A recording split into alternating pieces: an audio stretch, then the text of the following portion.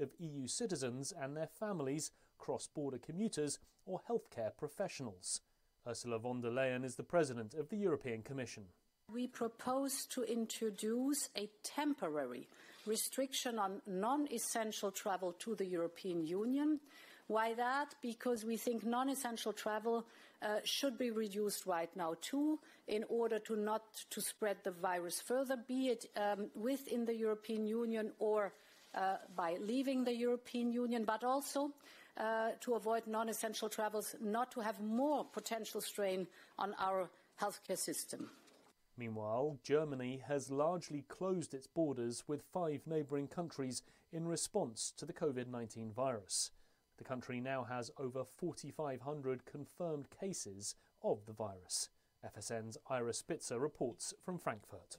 Germany will control its borders with France, Austria, Denmark, Switzerland, and Luxembourg. Like Germany, those countries have also seen a rapid rise in the spread of coronavirus in the past week. Normally, there are no border controls within the European Union's 26-member Schengen area. However, Germany's interior minister said the flow of goods and commerce won't be affected, and commuters will still be able to cross the borders to get to work. The country has also shut down all schools and large public gatherings, and several regions have announced further restrictions on bars, restaurants, and other spaces. US airlines are asking the government for more than $50 billion of support as they face travel restrictions linked to coronavirus. Some experts are warning the travel industry faces collapse without global action. FSN's Sarah Walton reports from New York. There are now travel restrictions aimed at stopping the spread of COVID-19 on nearly every continent. As a result, airlines across the world have scaled back flights and begun cutting jobs. Airlines for America, which represents a number of US carriers, has recommended that President Trump's administration supports the industry with a $50 billion bailout. Elsewhere, measures are also being considered by the governments of Germany, France, the Netherlands and the UK. But the Centre for Aviation is warning that without coordinated global action, most airlines in the world will be bankrupt by the end of May. I'm Sarah Walton in New York. Russia's Constitutional Court has approved proposed amendments to the constitution, including the one that would allow Vladimir Putin to remain in power until 2036. The package of changes will be put to the Russian public in a referendum next month. From Bureaus Worldwide, this is FSN. This is a test of the emergency podcast system. Activated by contract termination. Rumors of our demise are greatly exaggerated. Welcome to Stacy on the Right with your host, Stacy Washington. She's blessed to be a Bible-reading, gun-toting, Air Force veteran, wife and mom, righteously American.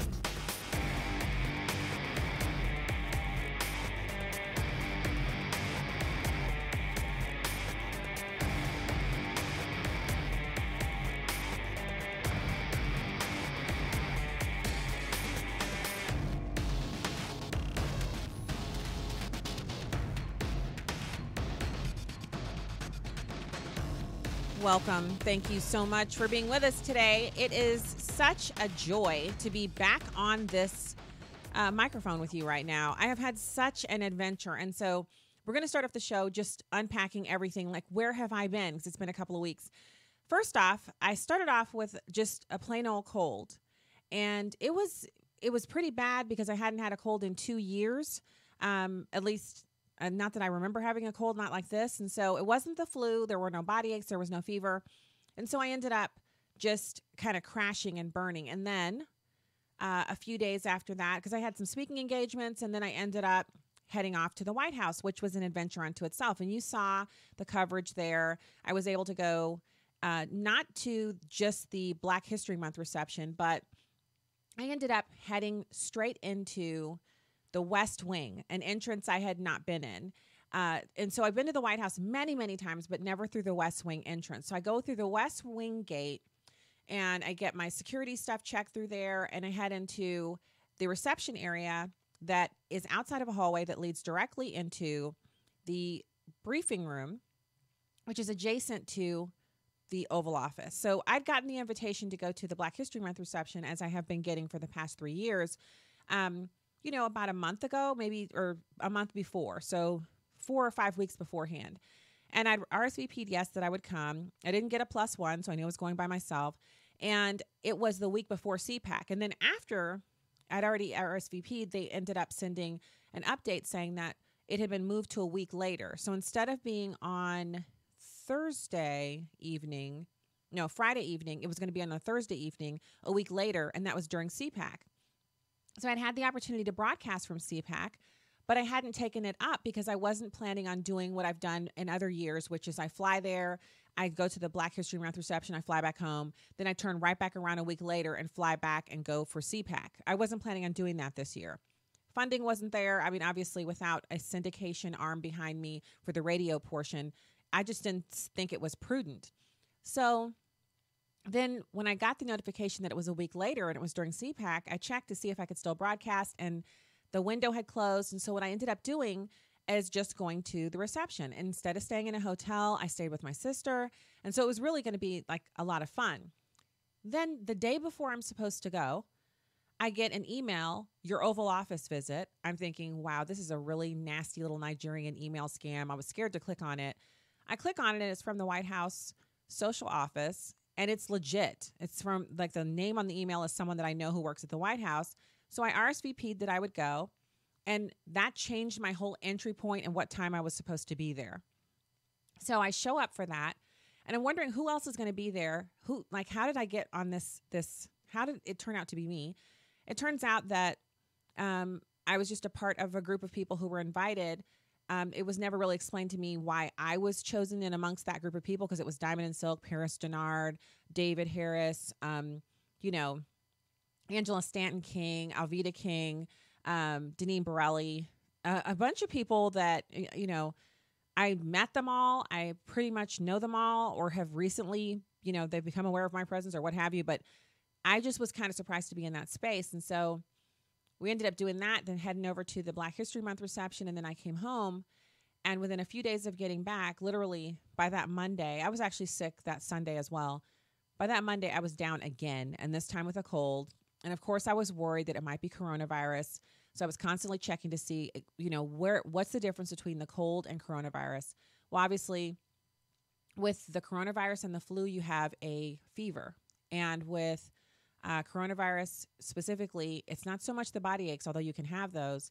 It's that you have a cough that's dry and you are unable to breathe. It makes it difficult for you to breathe. Some kind of wheezing, shortness of breath, etc. I didn't have that. I was exhausted, wiped out, and so I spent a few days in bed just eating chicken noodle soup that my husband made for me and trying to survive. And then after that, more speaking engagements, more kind of meetings about some stuff that I'm hoping to tell you about. I'm hoping that I'm going to have some really cool announcements coming up. But right now I don't have anything that I can share. And then finally, and I filled in for the Joe Messina show that Friday night when I got back from D.C., from the White House. And then here I am. I'm finally back on the radio with you. I'm finally upright, and I have so much more to share. So that's where I've been. I have missed being here, but I also have begun to realize over the course of this adventure, remember, it's all started last year in June, end of June, with that contract termination. And remember, I was very religious about doing my show when I was at the old place. I missed as rarely as possible. If I had a cough or something, I was still on the radio. I'd be coughing and still doing the show. And this whole process over these last few months, it doesn't mean that I don't still value honoring my commitments and doing what I promised to do. I do. But I also realized that with the podcast environment and with what I have going on, being on the coalitions for the president, and also the other opportunities that I'm engaging in here locally with speaking engagements about pro-life, that I basically have to say, what is the best use of my time? Go for that. And then the show exists. It's still here. But sometimes, like this last couple of weeks, life and other things like illness just got in the way.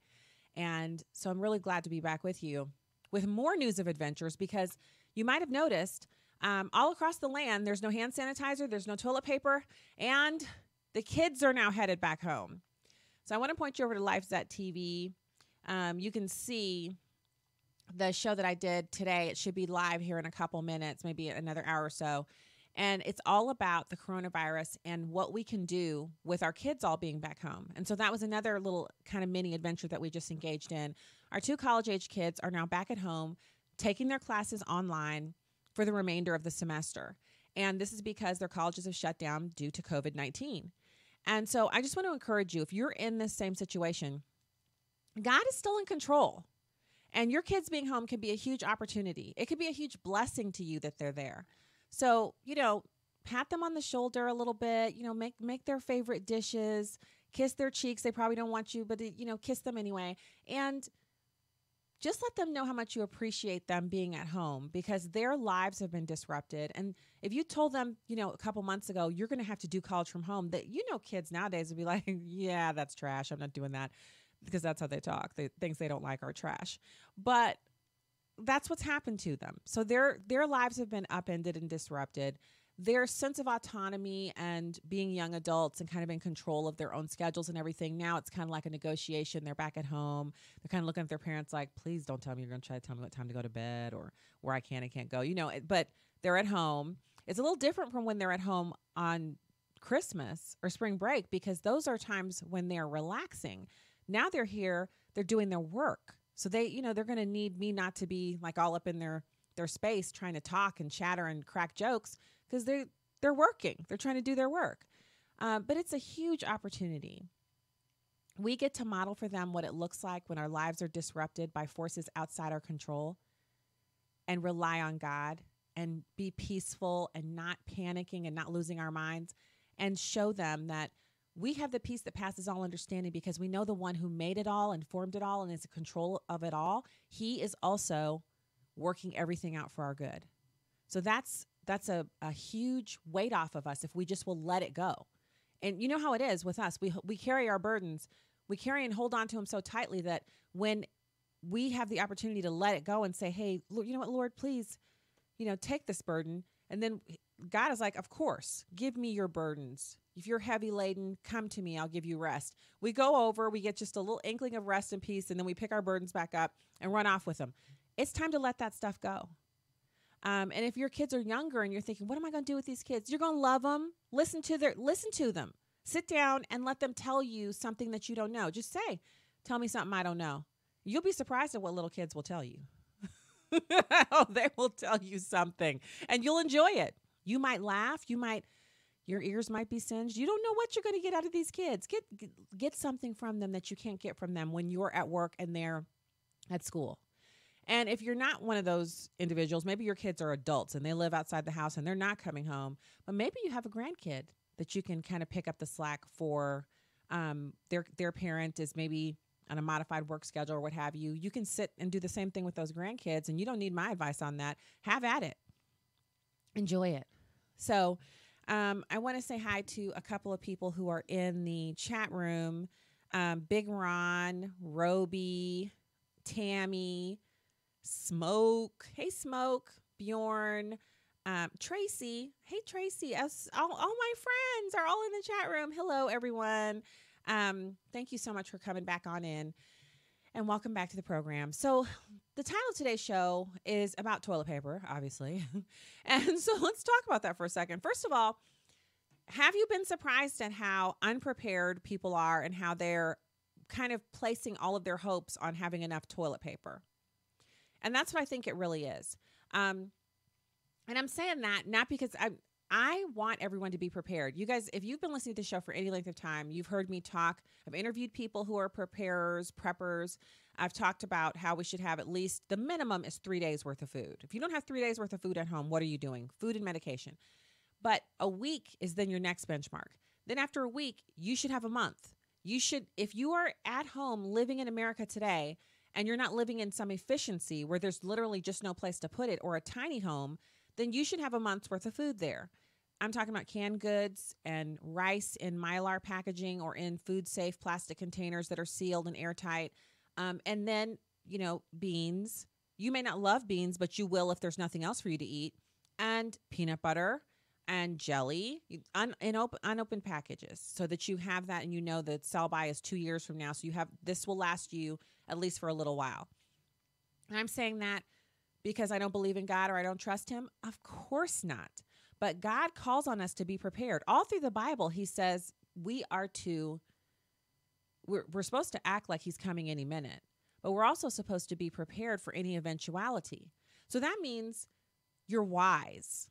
It means you have wisdom, because it's not just yourself. It's your kids, your spouse. It's the people that you love. Having enough extra dog food on hand. If you have a pet, do you want your pet to starve, or are you planning on your pet eating the same thing you're eating? If not, if your dog eats kibble, you need a couple of extra packages of kibble just to make sure you can get through 30 days. Enough toiletries, which includes toilet paper, but that shouldn't be the only thing you're buying, because you can't eat toilet paper. You can't wash dishes with it. It doesn't disinfect. Like, I don't understand the runs on the toilet paper, to be quite honest with you. Now, that's where I feel those are my observations. But why don't we go to Justin James Michael Wolfers? He's a professor of economics and public policy at the Gerald R. Ford School of Public Policy at the University of Michigan. Wow, his business card must weigh like 4 pounds. So he's also a senior fellow at the Peterson Institute for International Economics. And so he was out tweeting a couple weeks ago. And the first tweet that he sent out was, the results is that shelves are empty. Capitalism fails, and we all start to have to worry about, and then he puts a couple of emojis in there. In other words, run out of toilet paper. The whole mess is created by fear, but the reality of toilet paper shortages means that fear is rational. And in his tweet, he has a picture of the empty shelves, it looks like at Walmart. And I've seen this too around here locally. What people are doing is they're showing up in the morning, like if Sam's Club opens at 9, they're there at 9 o'clock, they run in, and instead of just buying the toilet paper that they need, they buy more than enough. So they empty the shelves out. And when I asked the lady at Sam's Club the last time we were there, because we have some toilet paper, so I'm not really worried about it, but I thought, I might just buy, like a little 9-pack. Well, I couldn't find any at the Sam's Club. And the guy who was ahead of me asked the lady, and she said, well, people are coming in and buying it right away, and it's first come, first serve. And I said, why aren't you guys putting limits on that? Because it doesn't make any sense to let 5 or 6 people buy up your whole stock of toilet paper. She said, yeah, that's interesting. And also, they're not ordering whole truckloads of toilet paper. Sam's Club is still receiving the orders that they placed weeks ago, which are based on sales that happened months ago.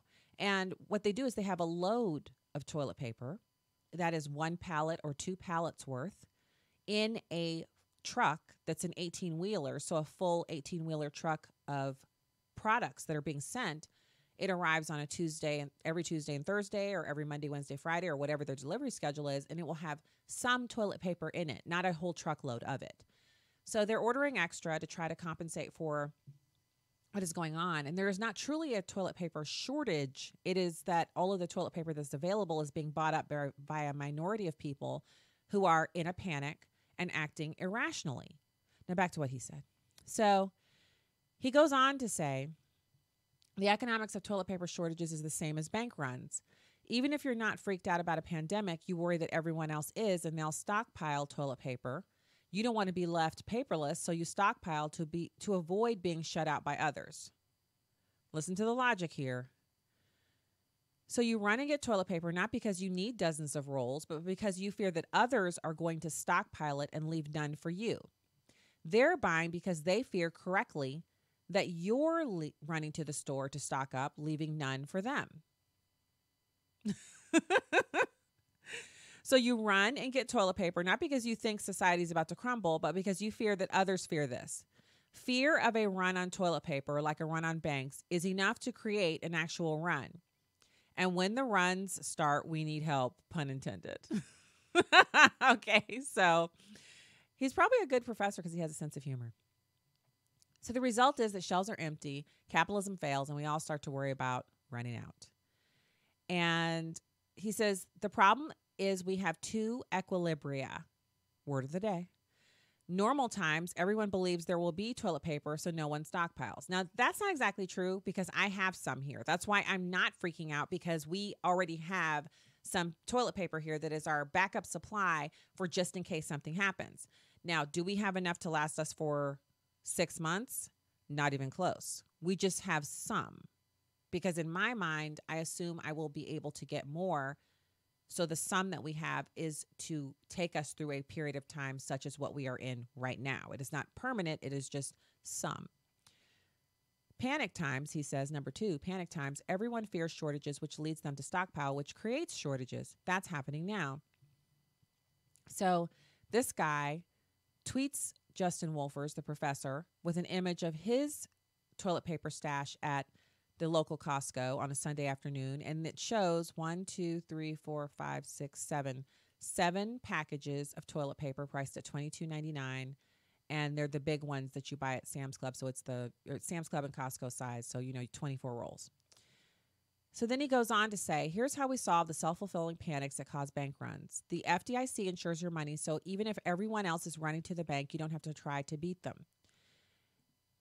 Lender of last resort. The Fed lends to banks facing these runs so they can keep operating. All of this says that what we need right now is a government-backed strategic toilet paper reserve. That reserve makes us a promise that even if your local Costco ran out, you still have the right to buy 2 rolls per week from the government's stockpile. The strategic toilet paper reserve removes the incentive to stockpile. It ensures that even if you see others running to the store to stockpile toilet paper, you no longer need to run to try to beat them. You can relax knowing that you'll still be able to wipe your bum. So the economics of a bank run is really the same as the economics of toilet paper shortages. Both point to problems with unfettered markets, and both have problems that can be solved with clever government regulation. The only difference is what's on the paper. So obviously, when you see the shelves empty at a store, you know that the next truck will mean that the store will be restocked. The problem is people are just being totally ridiculous. I saw a fight online on Twitter of 3 individuals who look as if they've just recently immigrated here and have definitely had access to plenty of food, fighting each other over one of them taking all of the remaining toilet paper off the shelves and loading it up into her cart so that she could purchase it. One of the people wanted to just take 1 package of toilet paper off of her cart because there was no more left in the store, and she said she was out of toilet paper, and that's when the fight started. That is what is happening. I've also seen videos of people, they can't get to the checkout line because the carts of abandoned food with butter and perishables in their, milk, you name it, the people just walk up to the front. I guess they realize the line is too long and they abandon the cart. And so they don't even have enough people working in the store to restock the shelves. So that stuff in the cart, whatever is perishable, is going to go bad, which means wasted food. That's what's happening. And I just want to point out, this is coronavirus, a virus that admittedly it's serious. I'm taking it seriously. It's not a hoax. President Trump never said it was a hoax. It is something important for us to be cognizant of, but it is also, actually being well managed. I know that CNN thinks the president's doing a horrible job, but what's new about that? They hate him. They actually live off of that hatred.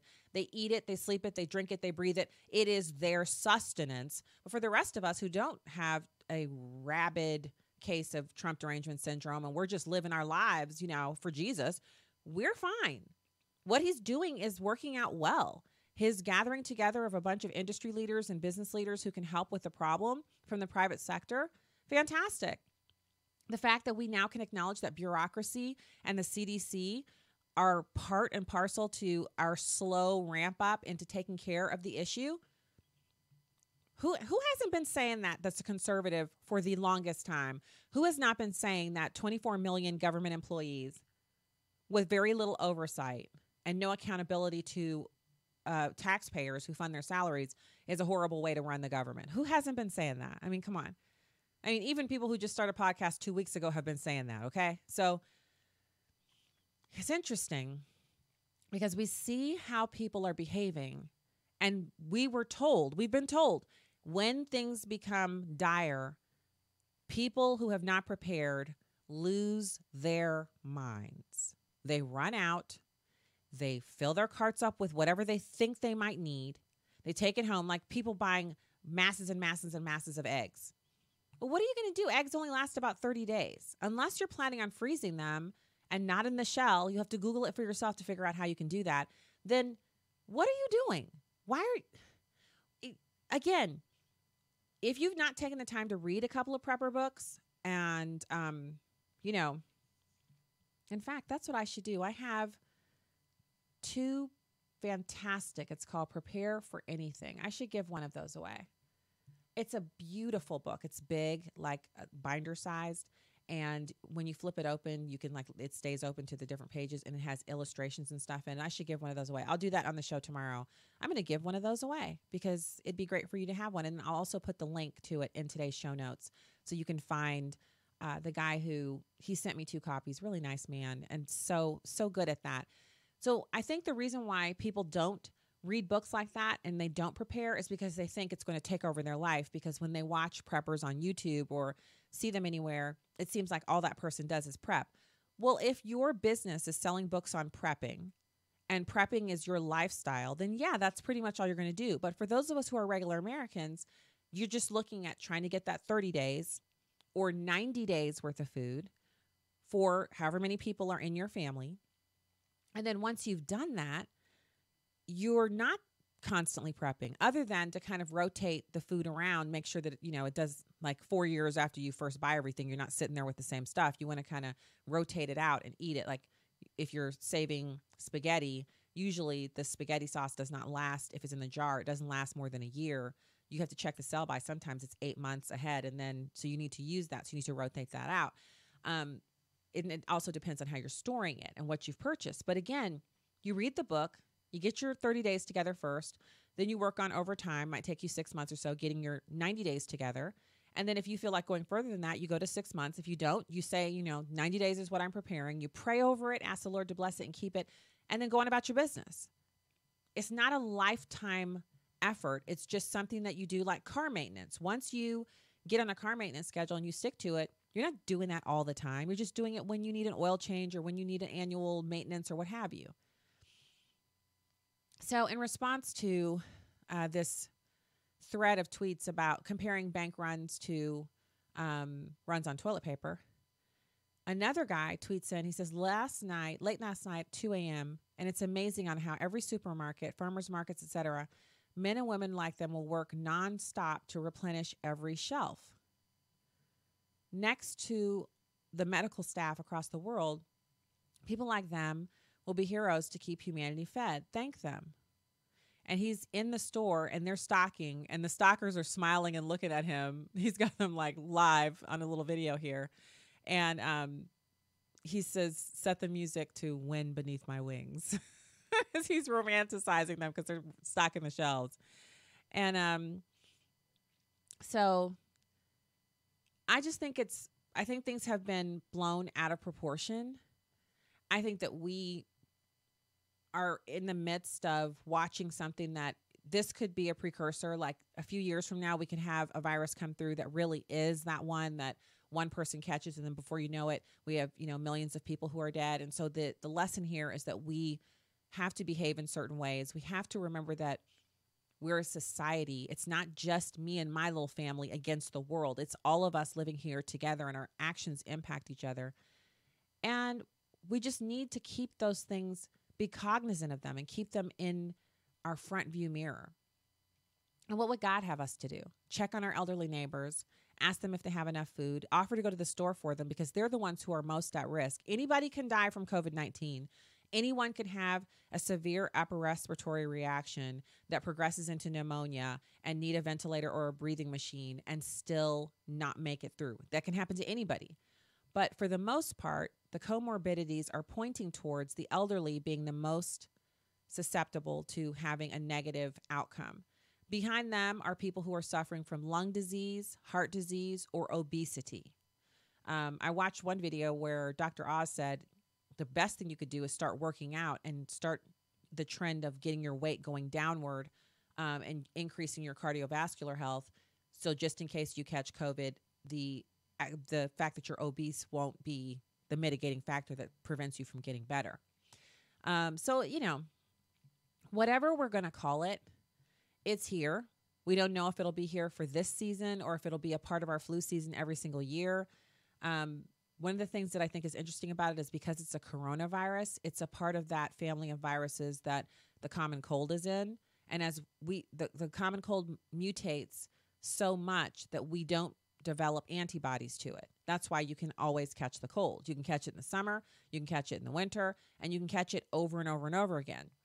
Well, COVID-19 might be that type of a virus where with the flu, you develop antibodies. With other illnesses, we develop herd immunity. So the more of us get it, the more of us develop a resistance to it, leaving a very small sliver of society that is actually really negatively impacted by it. Everyone can get it and get sick, but you're not as bad off as you would the first time you get it, as you would be the first time you get it. We don't yet know if you can develop herd immunity to COVID-19. And so that's a part of what makes this so frightening for people. And it's a part of the reason why we see people panicking. And the other part is that you never let a crisis go to waste. And if there's any way they can take this virus and use it as a bludgeon to try to prevent President Trump from riding victoriously into term 2 to finish draining the swamp, then that's what they're going to do. And I'm not going to recap the debate on today's show. We got back so late last night and I didn't get a chance to listen to it on the way home.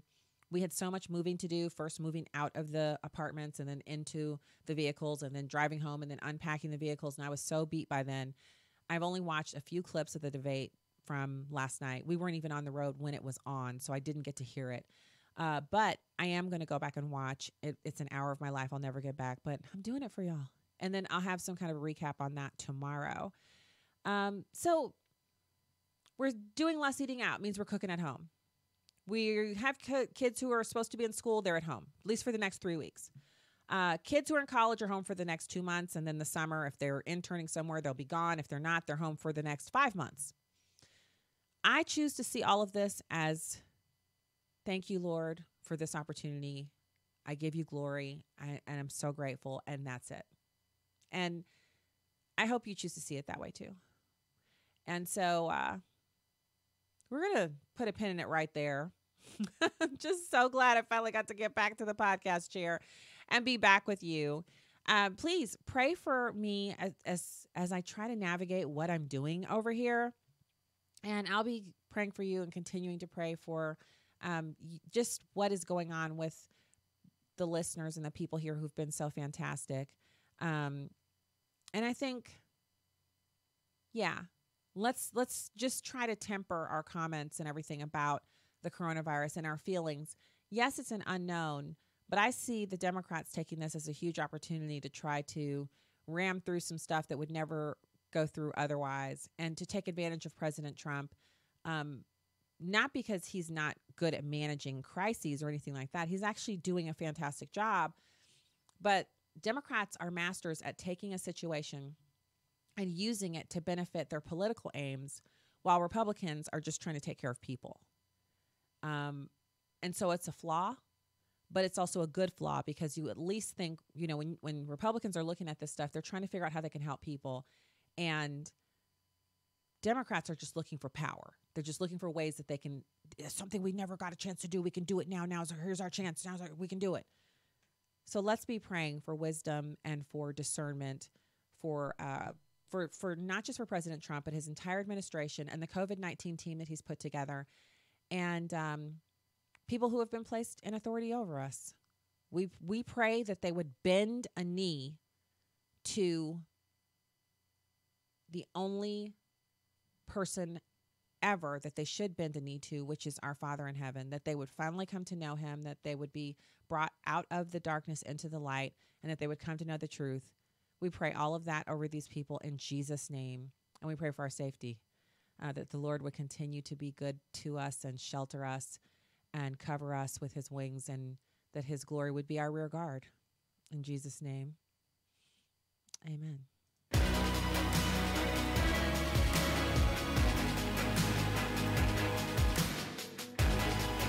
Hold the line, my friends. Back with you tomorrow.